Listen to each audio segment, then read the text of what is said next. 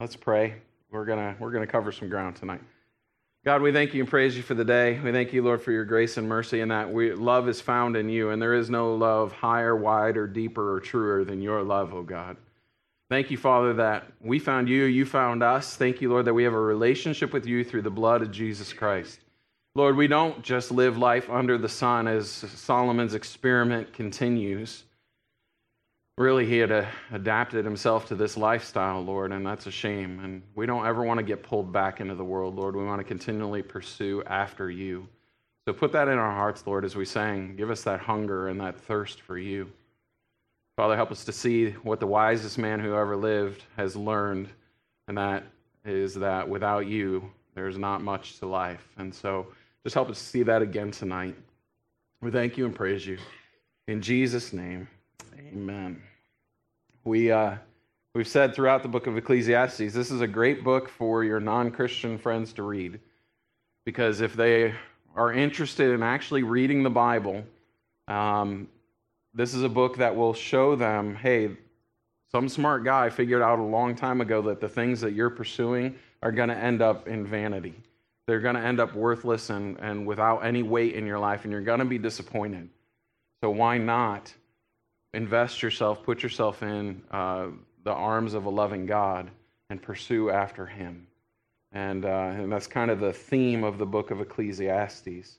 We took a break from the normal vanity of vanities, all is vanity, there's nothing new under the sun, last week in studying the first half of chapter 5, where Solomon kind of takes a break and says, hey, let's look at what life is like with God, and let's look at more than that, let's look at the way we need to interact with a holy God.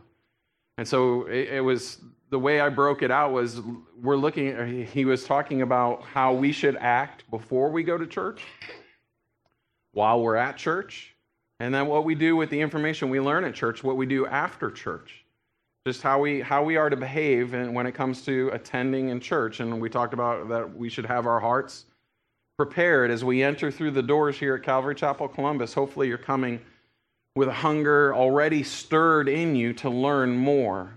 And then our time of worship is to exalt his name, not so much to prepare our hearts. It's more about him and less about us when our hearts come in prepared. And then while we're here to listen to the word of God. And then afterwards, we don't make foolish vows. It's better not to make a vow than to make a vow and break it, is what we learned. And so let's be wise in the words that we have. And that's the reoccurring theme of Calvary Chapel Columbus of late, between Ecclesiastes 5 and James chapter 3 and James chapter 1. We got to weigh our words, and we're even going to see that a little bit tonight. We ended with verse 7, which we read verse 7 last week. Ended this way, but fear God. And if we just keep those three words in the forefront of our mind, we'll be doing well. But fear God. If we live a life in fear of God, and by fear, just so we all understand, we're not talking about cowering in fear or being afraid, but fear as in a deep reverence for. That I value God's opinion of me higher than I value any other. That I value what God would have to say above everything else. That I would have a deep reverence for him. But now Solomon's going to go back into the theme of Ecclesiastes, back to life under the sun, as you would. It says in verse 8 of Ecclesiastes chapter 5, if you see the oppression of the poor and the violent perversion of justice and righteousness in a province, do not marvel at the matter, for high official watches over high official and higher officials over them. So back to life underneath the sun and talking once again about oppression of the poor and violent perversions of justice. Now, we don't have anything like that these days, do we? I mean, we don't have to worry about that anymore. We're okay now, right? We don't have violent, or we don't have perversion of justice, or, oh wait, yeah, we do. And probably more so today than ever before as we grow closer to the return of Christ. But what Solomon is saying, because he says, do not marvel at the matter. What he's saying is, guys, we shouldn't be surprised when the world acts like the world. We shouldn't be surprised when a pagan acts like a pagan. That shouldn't throw us off our game at all. That's what we should expect. In fact, most pagans are more devoted to their paganness than most Christians are to their Christianness.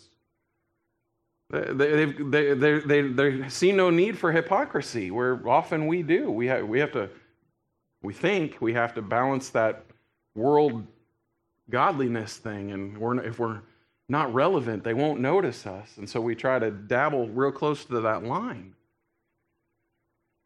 But we shouldn't be surprised when the world acts like the world. That's the way it is. We are to be a shining light, a bright city on the hill. In order for that to be effective, the world is in darkness. So we need to recognize that. It says in verse 9, moreover, the profit of the land is for all. Even the king is served from the field. That's an interesting thought.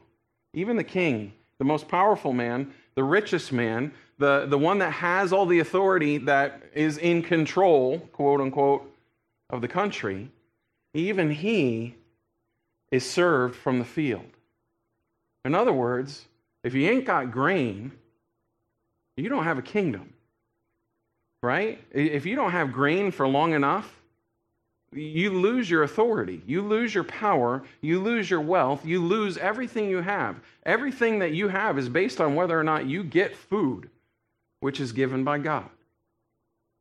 He's the one that makes sure that we don't have a drought. He's the one that makes sure the seed germinates and it does what it is supposed to do. So even the most powerful man in the world is relying upon God, whether they recognize it or not, because everybody is connected to the field. We all, I know you go to Kroger and you buy your steak, but that steak was a cow. It did have a face on it at one point, And well, in order for the cow to grow up so it can be slaughtered so that you can have your hamburger, it has to eat grain. It has to eat grass.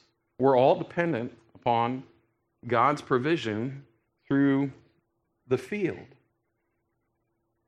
Now, verses 10 through 20, Solomon's going to debunk some myths, 4 different myths about wealth.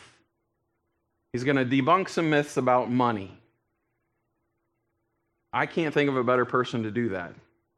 Solomon was the richest man who's ever lived. We don't know what his wealth amassed to. We don't know, was he a trillionaire, a multi, how would it relate to today's money? People have speculated, but all we know is that silver was of no value in his kingdom. And we have never gotten to that point again. They were like, we just throw the silver with the potatoes. We don't really need it. There was so much gold. I'd like some silver today. I don't know about you, but I'd be all right with just some silver. I could, I'm working on stainless steel and whatever. So he's going to debunk some myths about wealth. Verse 10, he who loves silver will not be satisfied with silver, nor he who loves abundance with increase. This also is vanity. So myth number 1 is that wealth satisfies. That if you have enough, eventually you will be satisfied. That's the myth. Of course, we all know this because most of us grew up on VeggieTales, right? VeggieTales, Madame Blueberry. You've seen Madame Blueberry, or if you haven't, I'll just quickly tell you the story that Madame Blueberry wants everything there is in the world, and they build a Stuff Mart next to her house, and she goes to Stuff Mart and runs her credit cards to the max and purchases everything, so much so that her house falls over. She lives in a tree house. There's so much stuff in it that it eventually just vomits everything out into the world. And she's always blue. That's the song she sings. I'm so blue, right? I won't embarrass myself or make you listen to that.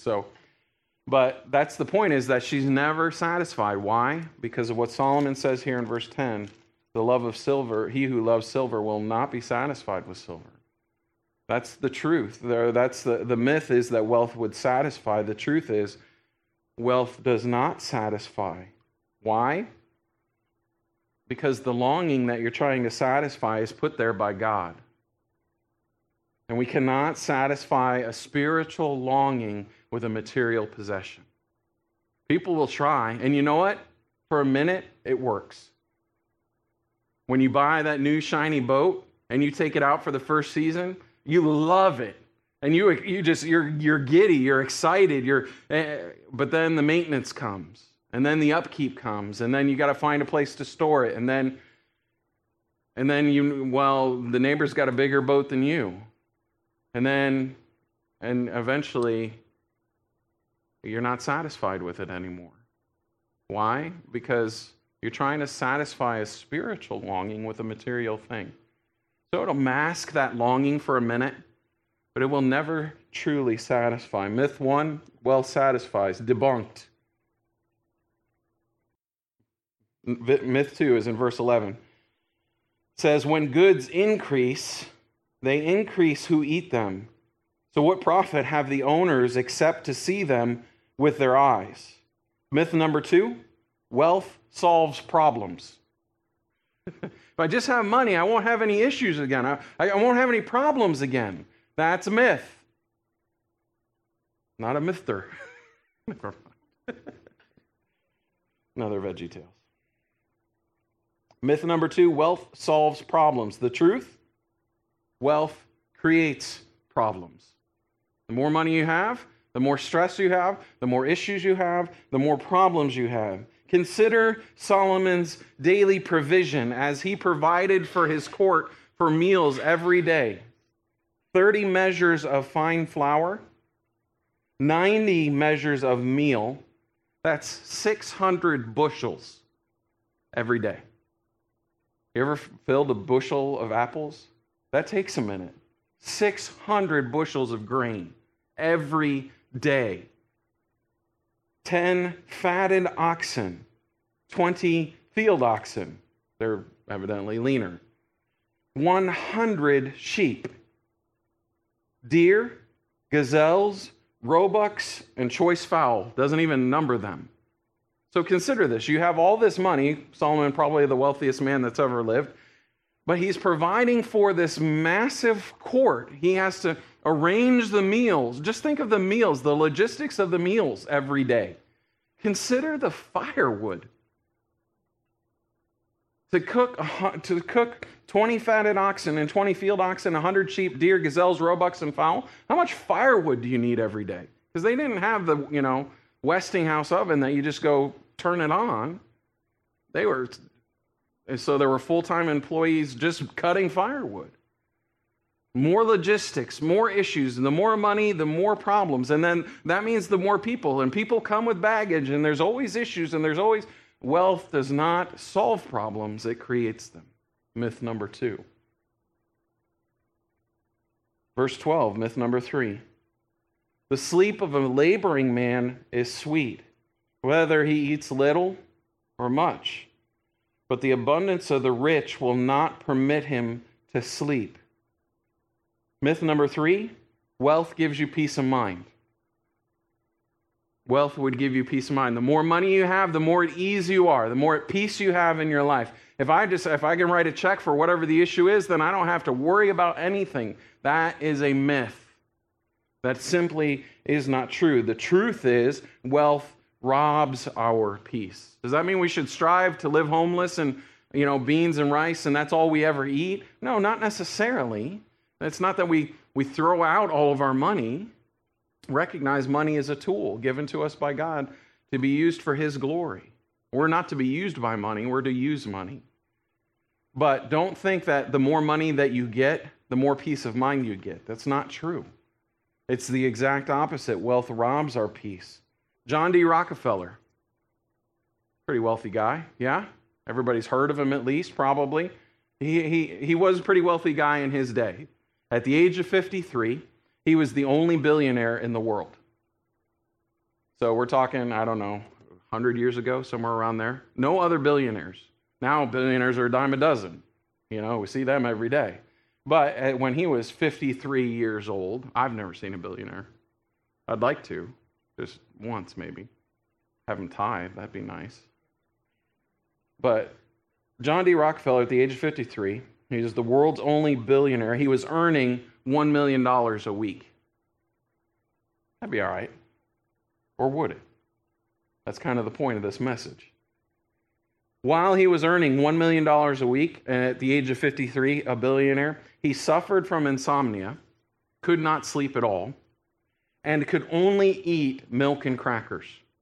His entire diet consisted on milk and crackers because his stomach was so full of ulcers, nothing else would sit.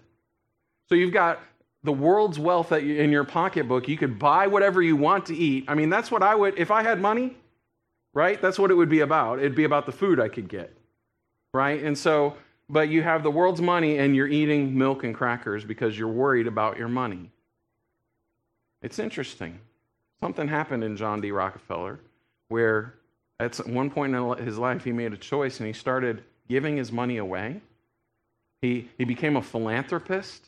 And he strove to help other people with what God had given him. Whether he recognized that or not, I don't know.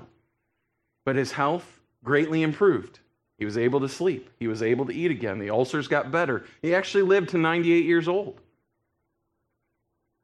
But when he was 53, what you thought, when you think you'd have the world's peace because you have the world's money, it did not bring peace. Myth number 3, wealth gives peace of mind. It just does not. Let's strive for what is said in Proverbs chapter 30. Give me neither poverty nor riches. Feed me with the food allotted to me, lest I be full and deny you and say, who is the Lord? Or lest I be poor and steal and profane the name of my God. What do we strive for? Contentment, satisfaction, just enough. Not so much that I've got to steal in order to feed my family, but not so much that I would forget God and forget to thank Him for all that He's given me. That's what we strive for. What is that amount for you? I don't know. What is that amount for me? It's different than what it is for you. So let's strive for it. Myth number 4 in verse 13 and 14. There's a severe evil which I've seen under the sun, riches kept for their owner to his hurt. But those riches perish through misfortune. When he begets a son, there is nothing in his hand. Myth number 4, wealth produces security. Wealth produces security. If I just have money, then I'll be taken care of the rest of my life. If I just have this, I'll be okay. Well, there's no guarantee that you'll have money tomorrow. There's no promise. I've got my 401k. Well, do you understand how the 401ks work? That they're invested in, that money is invested in other things. And what happens if the market tanks? The value of your 401k is depleted.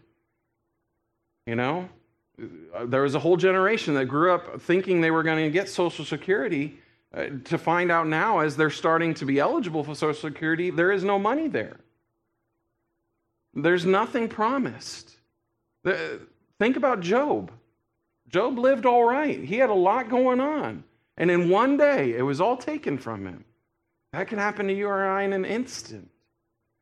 Wealth does not produce security because nothing is guaranteed. Like he says in 14, those riches perish through misfortune. We don't know what tomorrow's going to bring. We don't know what's going to be required of us. We don't know what's going to happen to us with our finances. Wealth does not produce security. Our hope is in Him alone.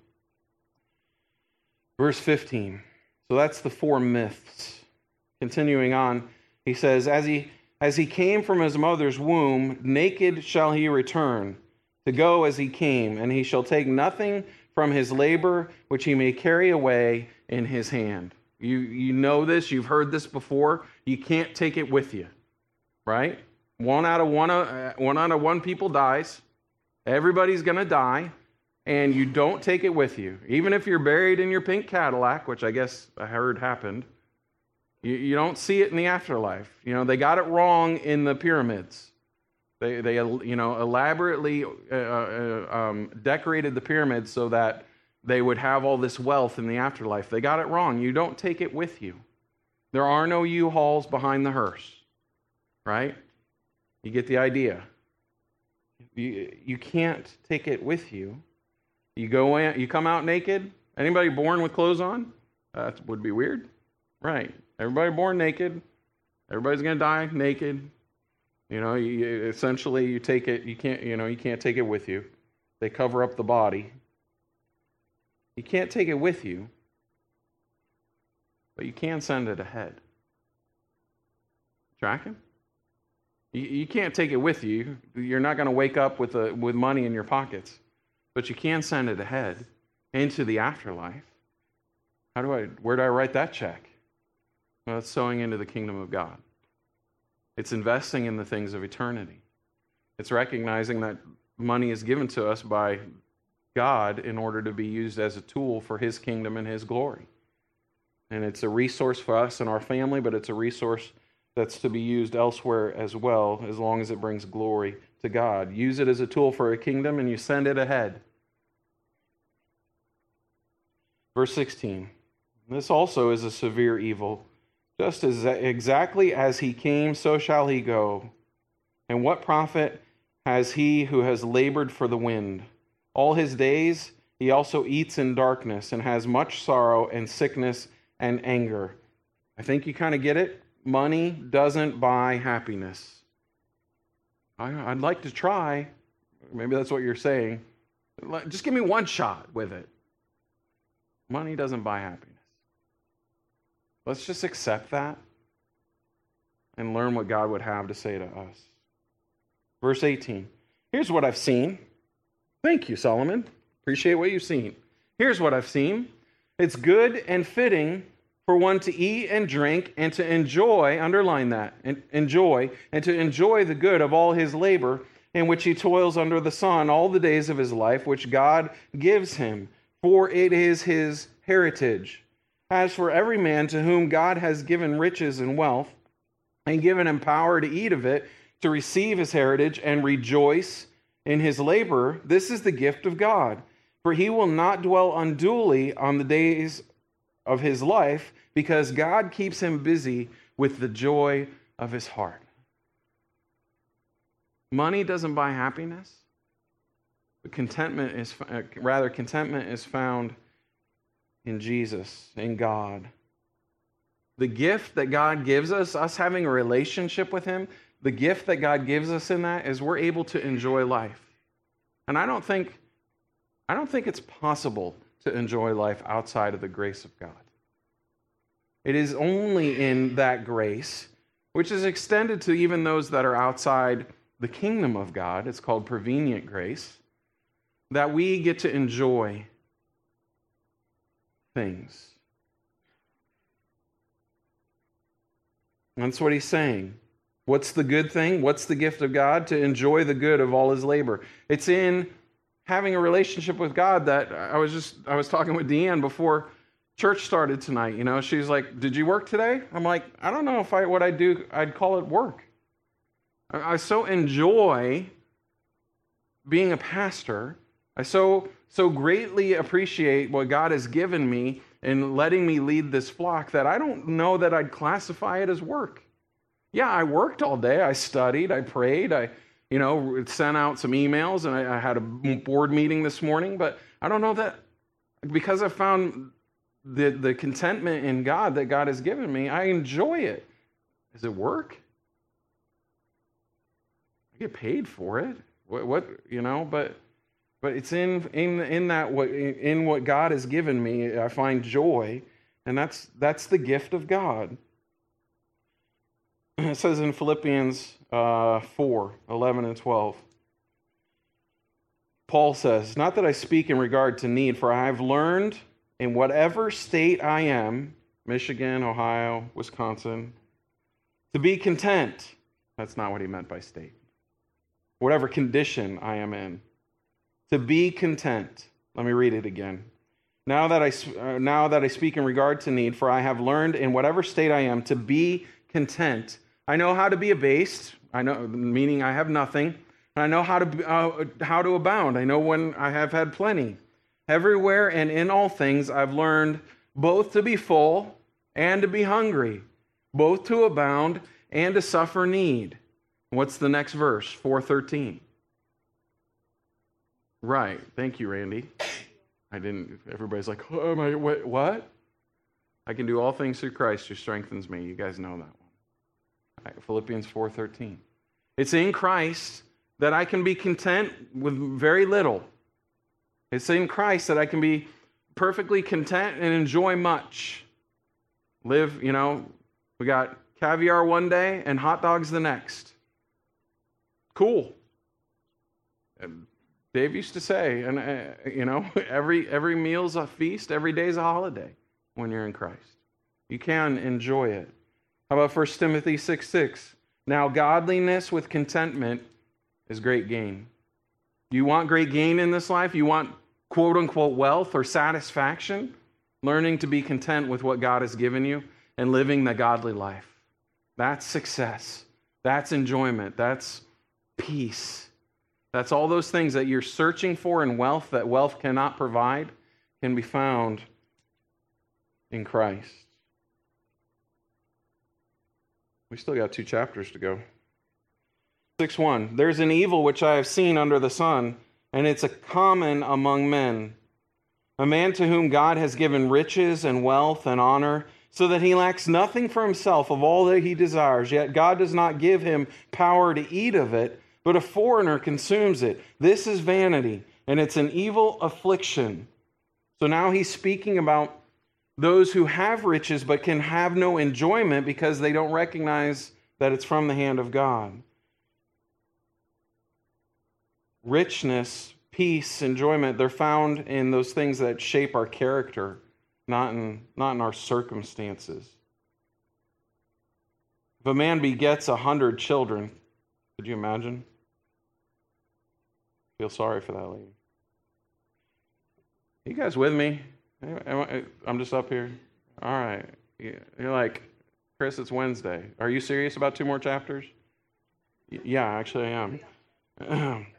If a man begets 100 children and lives many years, Solomon had 1,000 wives, roughly. 700 concubines, or 700 wives, 300 concubines, vice versa. How many kids did Solomon have? His son Rehoboam had 88 kids.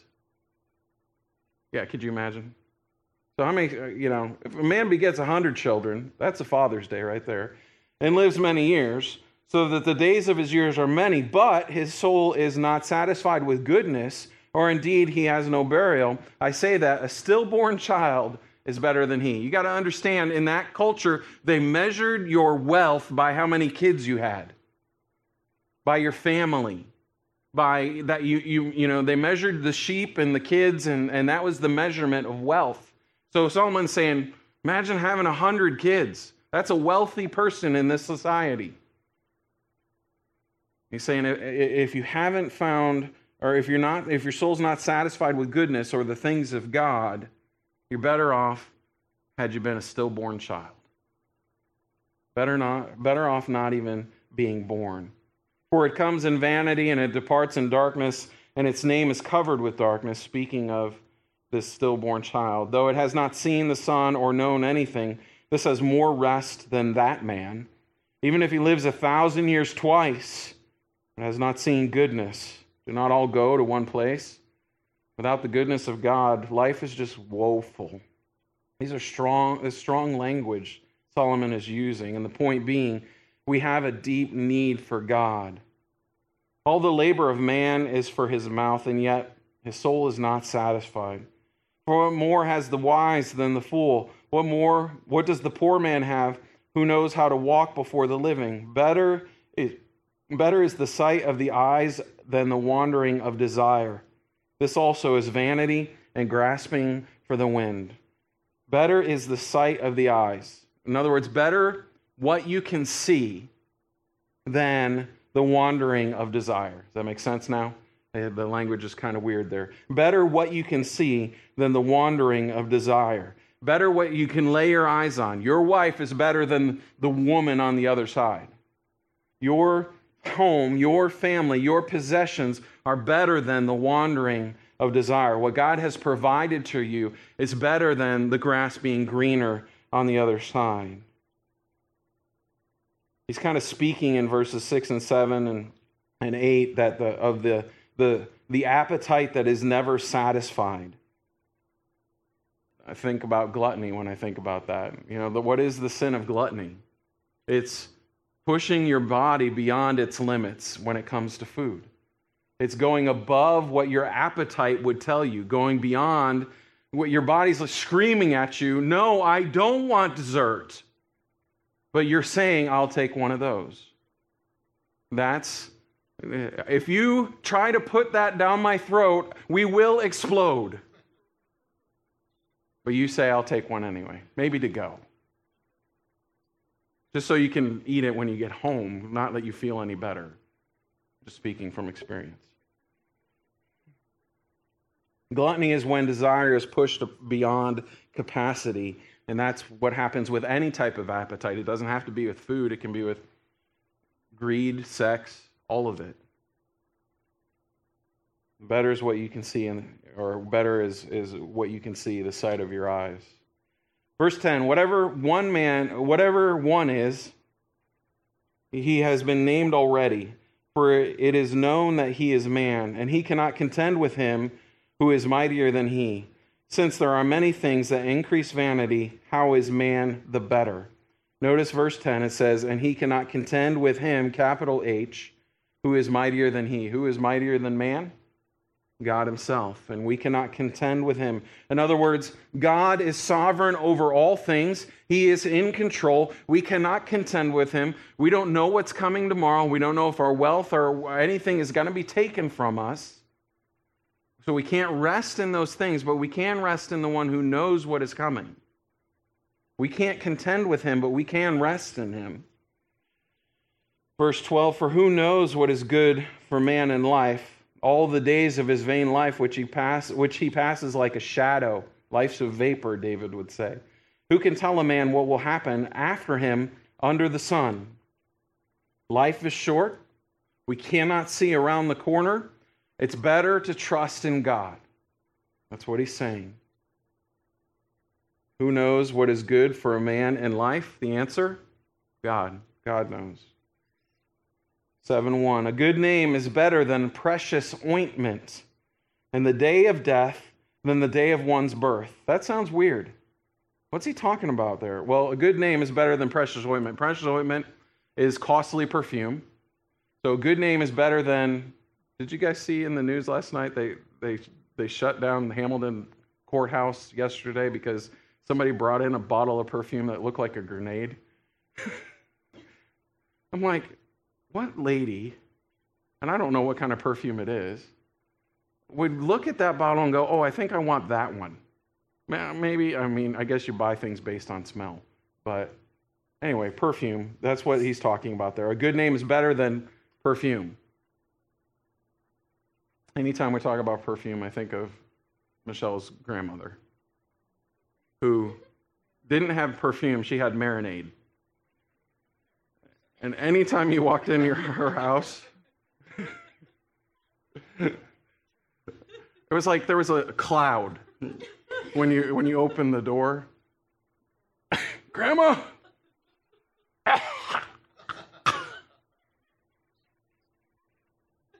She's with the Lord now. A good name's better than that. Precious ointment. What a good name, what do they mean? A good reputation. That we would be esteemed in the eyes of men, that people would value us for who we are. That's better than precious ointment. And the day of death than the day of one's birth, meaning that you spent your life, when you're born, you don't have a reputation of any sort. You have to spend your life building that reputation. So that's why a man with good reputation, his day of death is better than his day of birth, because he's recognized as a man with good reputation. It really kind of places the emphasis on relationship over possessions. And that's what the kingdom of God is all about. It's all about relationship.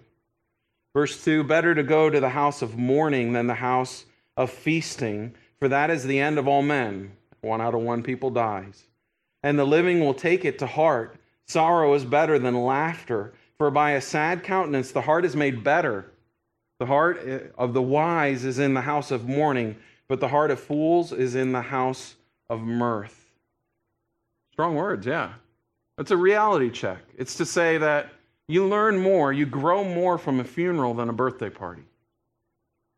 Well, anytime we brush up against death, it causes us to think about it a little bit, doesn't it? Maybe it opens our eyes just a little bit more to say, you know what? That's going to be me in that casket one day. And so wisdom is grown in those moments of recognizing that it happens to us all. And so it's better for us to kind of mature in that way in the house of mourning than to be in the house of feasting. Those are good things, but we mature, we grow up, we become men and women of good reputation by recognizing what happens in the house of mourning. Death gives life perspective. It causes us to take inventory. It's better to hear the rebuke of the wise than for the man to hear the song of fools. I didn't tell you at the beginning of chapter 7, sorry. Little caveat here. Between the beginning of chapter 7 through just about to the end of the book, Solomon is now giving us his advice. This is almost like the Proverbs of the old age.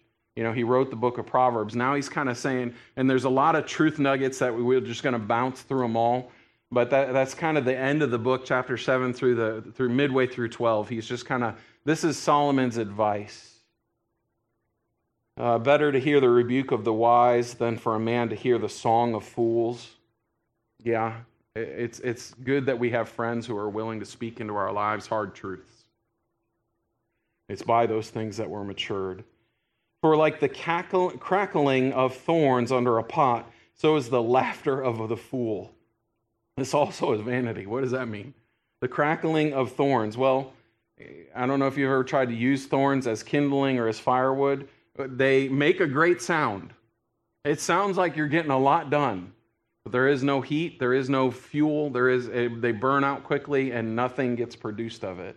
That's what the laughter of a fool is like. It's fine for a minute.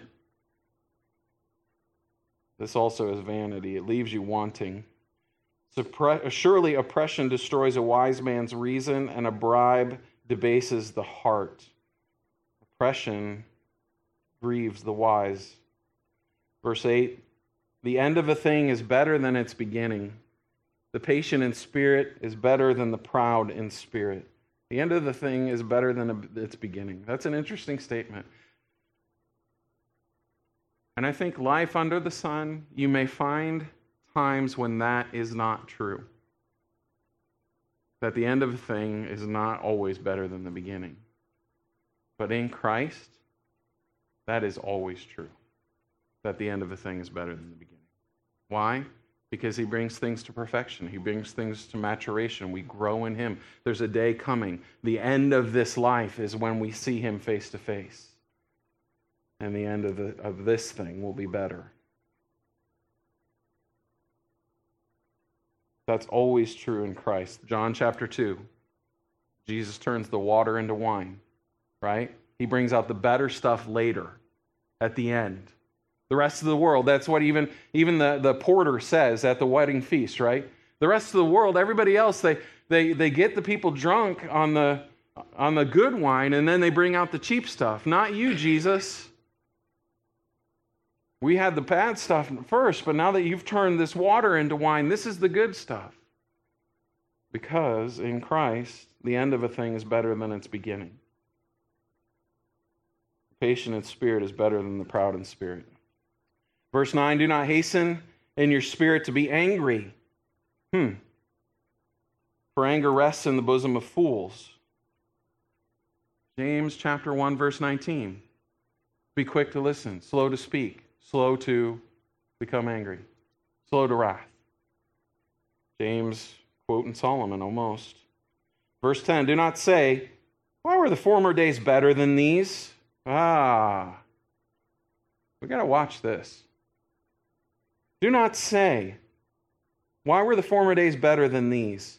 For you do not inquire wisely concerning this. We fall into the trap of, remember the good old days? Remember when God did this? Remember how it used to be? Solomon's saying, don't do that. Don't fall into that trap. Why were the former days better than these? That's an affront to God, is what he's saying. Live in today. God gave us today. We were created for such a time as this, Esther would say. God, we can't do anything about changing the past. Enjoy those memories. Chances are you've got a clouded memory anyway, and you remember the good things, but you don't remember the crappy things. We can't worry about tomorrow. We don't know what's coming around the corner. We have today. Let's enjoy today, what God has given us. How many of us ate today? Most of us? All of us? God's provided. How many are going home to a roof over our heads? Right. God's provided for us. Let's enjoy that. It's a gift that God has given us in today. Don't worry about what God used to do. I want to know what God's doing today.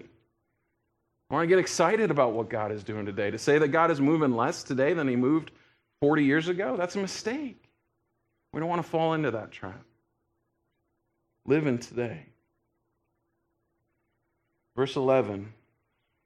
Wisdom is good with an inheritance and profitable to those who see the sun. Wisdom is a defense, as money is a defense, but the excellence of knowledge is that wisdom gives life to those who have it. Money doesn't do that. Money doesn't give life. Wisdom does. Consider the work of God, for who can make straight what he has made crooked? Wealth comes and goes.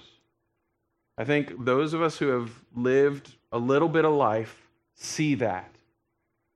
There are times when we have plenty, our needs are met, and we have an abundance. There's times when we are scratching and figuring out if there's still coins in the bottom of the couch.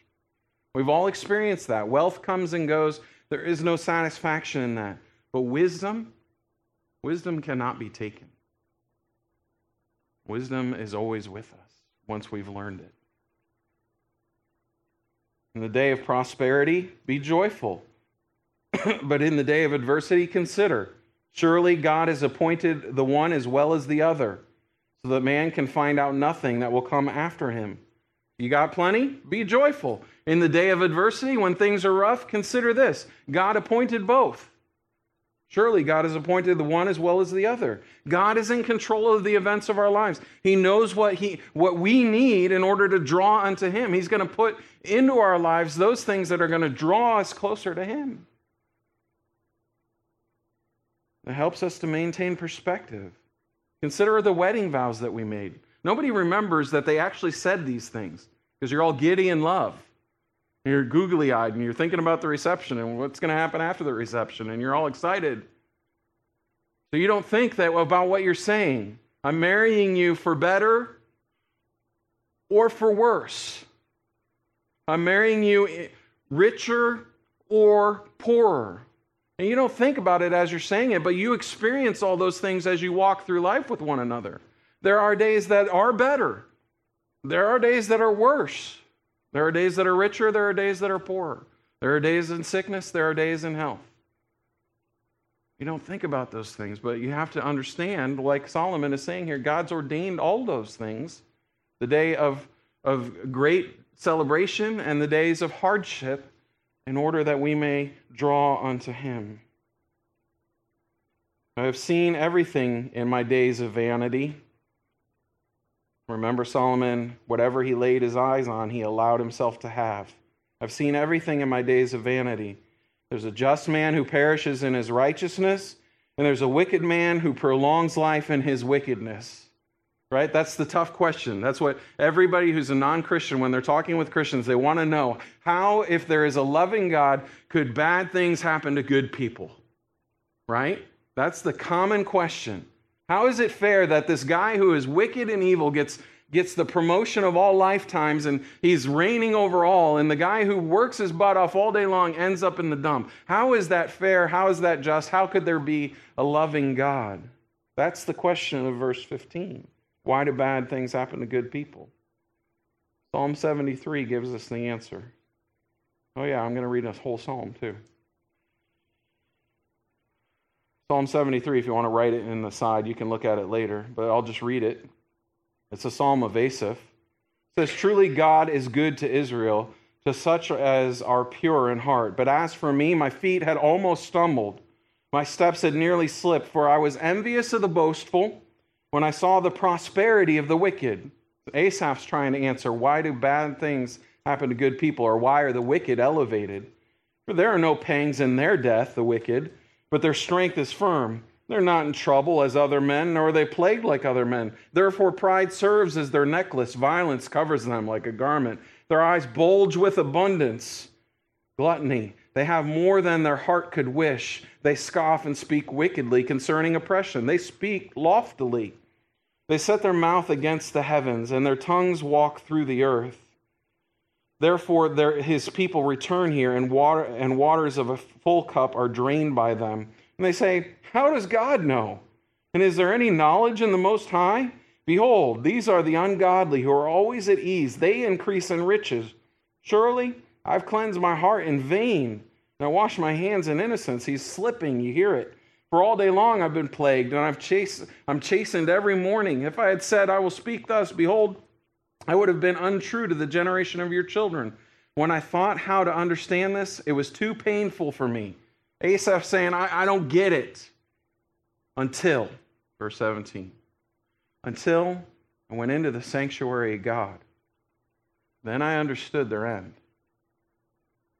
Surely you set them in slippery places. You cast them down to destruction. Oh, how they are brought to desolation as in a moment. They are utterly consumed with terrors. We'll stop it there. It wasn't until I gained the perspective of going into the house of God that it makes sense how for a moment it does appear as though the wicked may prosper. There is a day coming when all will be set right. And it's with the perspective of being in the sanctuary of God that sets us in the right frame of mind. Back to verse 16 of chapter 7. Do not be overly righteous, nor be overly wise. Why should you destroy yourself? I think the caveat there, or the explanation will be Solomon is saying, don't be self-righteous or proud.